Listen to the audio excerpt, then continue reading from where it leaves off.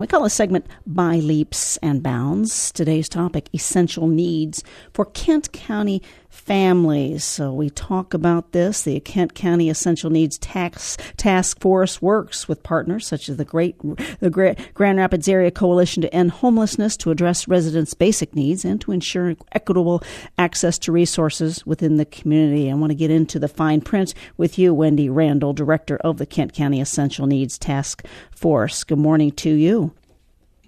Good morning, Sally. Thank you for that. We know that in addition to its impact on the many facets of everyday life for families, COVID-19 pandemic has impacted the security of basic needs for families. So that's why this conversation is important. Wendy, talk about the biggest needs right now facing families with young kids in Kent County, if you would. Sure. So right now, the greatest needs for families with children in Kent County are rental assistance and healthy food access. Many families that never faced financial hardship have been hit by the economic impacts of job loss, remote learning for their children, and lack of childcare.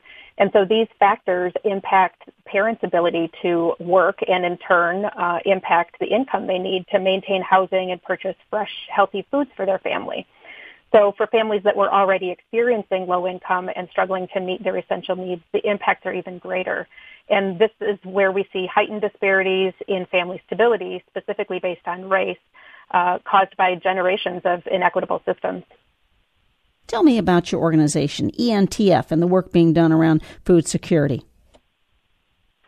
Yeah, so the Essential Needs Task Force is a convening group. We bring together nonprofit service providers, funding institutions, educational groups, growers, local government, housing organizations, and community advocates to develop and implement collective strategies for several basic needs systems. Specifically in the area of food access, we've been meeting weekly for the last year, sharing resources like PPE and several different types of food supplies, maintaining frequent communication for referrals, collaborating on best practices for those receiving services, and striving to ensure that people have dignity in their experience when accessing healthy food, and also nurturing partnerships across more than 40 organizations to make sure that the resources that are available for food across the community are being used effectively and efficiently getting out to people. Let me bring in a conversation about the Grand Rapids Area Coalition to End Homelessness. Let's discuss this. The work groups are doing locally to reduce homelessness. Yes. So the Coalition to End Homelessness is the countywide continuum of care that organizes the planning and coordination of federal and state programs that come to Kent County for the homelessness response system and for homeless prevention. So similar to ENTF, the coalition builds and implements strategies to try to ensure that homelessness in our community is rare, brief, and non-reoccurring. Local partners include emergency shelters, rapid rehousing agencies, domestic violence shelters, and other housing organizations, in addition to wraparound services for both individuals and families with children and youth or young adults experiencing homelessness or at risk of homelessness. So, of course, the big focus right now is on rental assistance, keeping families in a positive housing situation. We know that it's better for the family and better for the community to keep families and children together in safe housing than for them to experience the trauma of eviction or homelessness. So our primary aim is to divert people from the eviction process and help them remain in their home or apartment. Speaking with Wendy Randall, Director of the Kent County Essential Needs Task Force, as part of our By Leaps and Bounds, Essential Needs for Kent County Families, our theme for today. Positive impacts your work is having within the community. Share a story. Yeah. So relating to the food system, we've seen a beautiful increase in locally grown produce that's made available to families at a wide variety of settings. So local farm stands are now more frequently embedded within food pantries.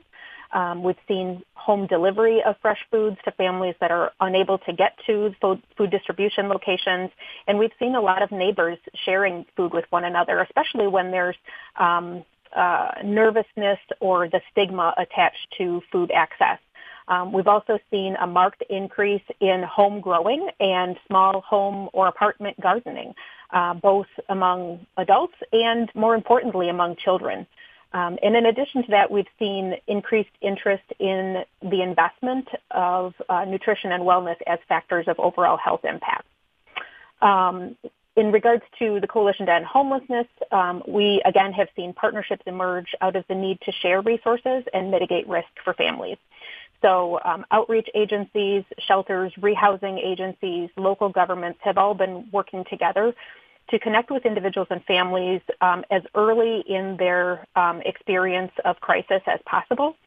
So focusing on rental assistance to try to keep families housed, but also focusing on the resources to ensure that if they do have an experience of homelessness, that they're able to stay safe and have access to additional wraparound supports and be in an environment where they're not at heightened risk for contracting COVID-19.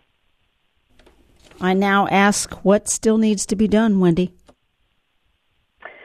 Yeah, that's a great question. One of the most important steps in the food system is to change the narrative around food. We really hold on to a narrative of scarcity, and what we want to do is shift that to a story of justice and autonomy.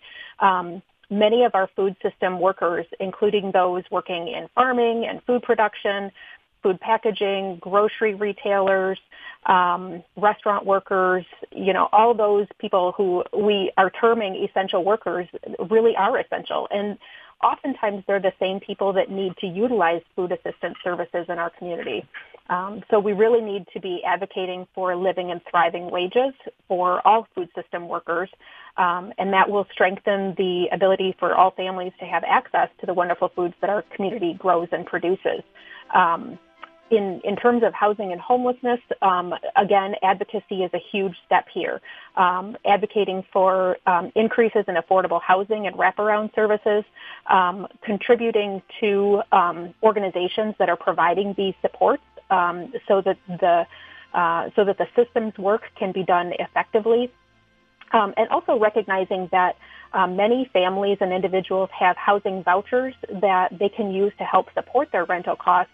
But unfortunately, not all of these vouchers are accepted by all landlords or housing property owners. And so it's important that we advocate for protections for these vouchers so that people can utilize this support as a way of maintaining their housing, and also as a way for those landlords to receive at least a portion of their rent on a regular basis, because it is a guaranteed payout for those who have the vouchers. So advocacy in both the food system and the housing system is extremely important. Connecting to the Essential Needs Task Force and connecting to the Coalition to End Homelessness are great steps for being involved in advocacy, both at a neighborhood and local level as well as at a state level. And for those who are interested in contributing toward the day-to-day efforts, we really encourage people to look at contributing toward systems that are looking at shifting how our community operates and really making our housing and our food system much more agile so that we don't find as many people in crisis if there's something unexpected that occurs in the future. Do you have a resource for us, Wendy? Yeah, so in terms of rental assistance, there are currently funds available, and our community, Kent County, is soon going to be seeing additional funds come in for helping families with back rent and current rent obligations.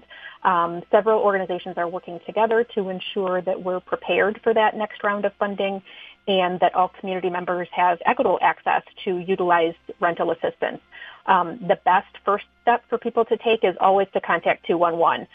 This can be done by phone or text or computer to receive the most up-to-date information, referrals to agencies that have supports available, as well as kind of helping to screen which particular agency might be the best fit for them.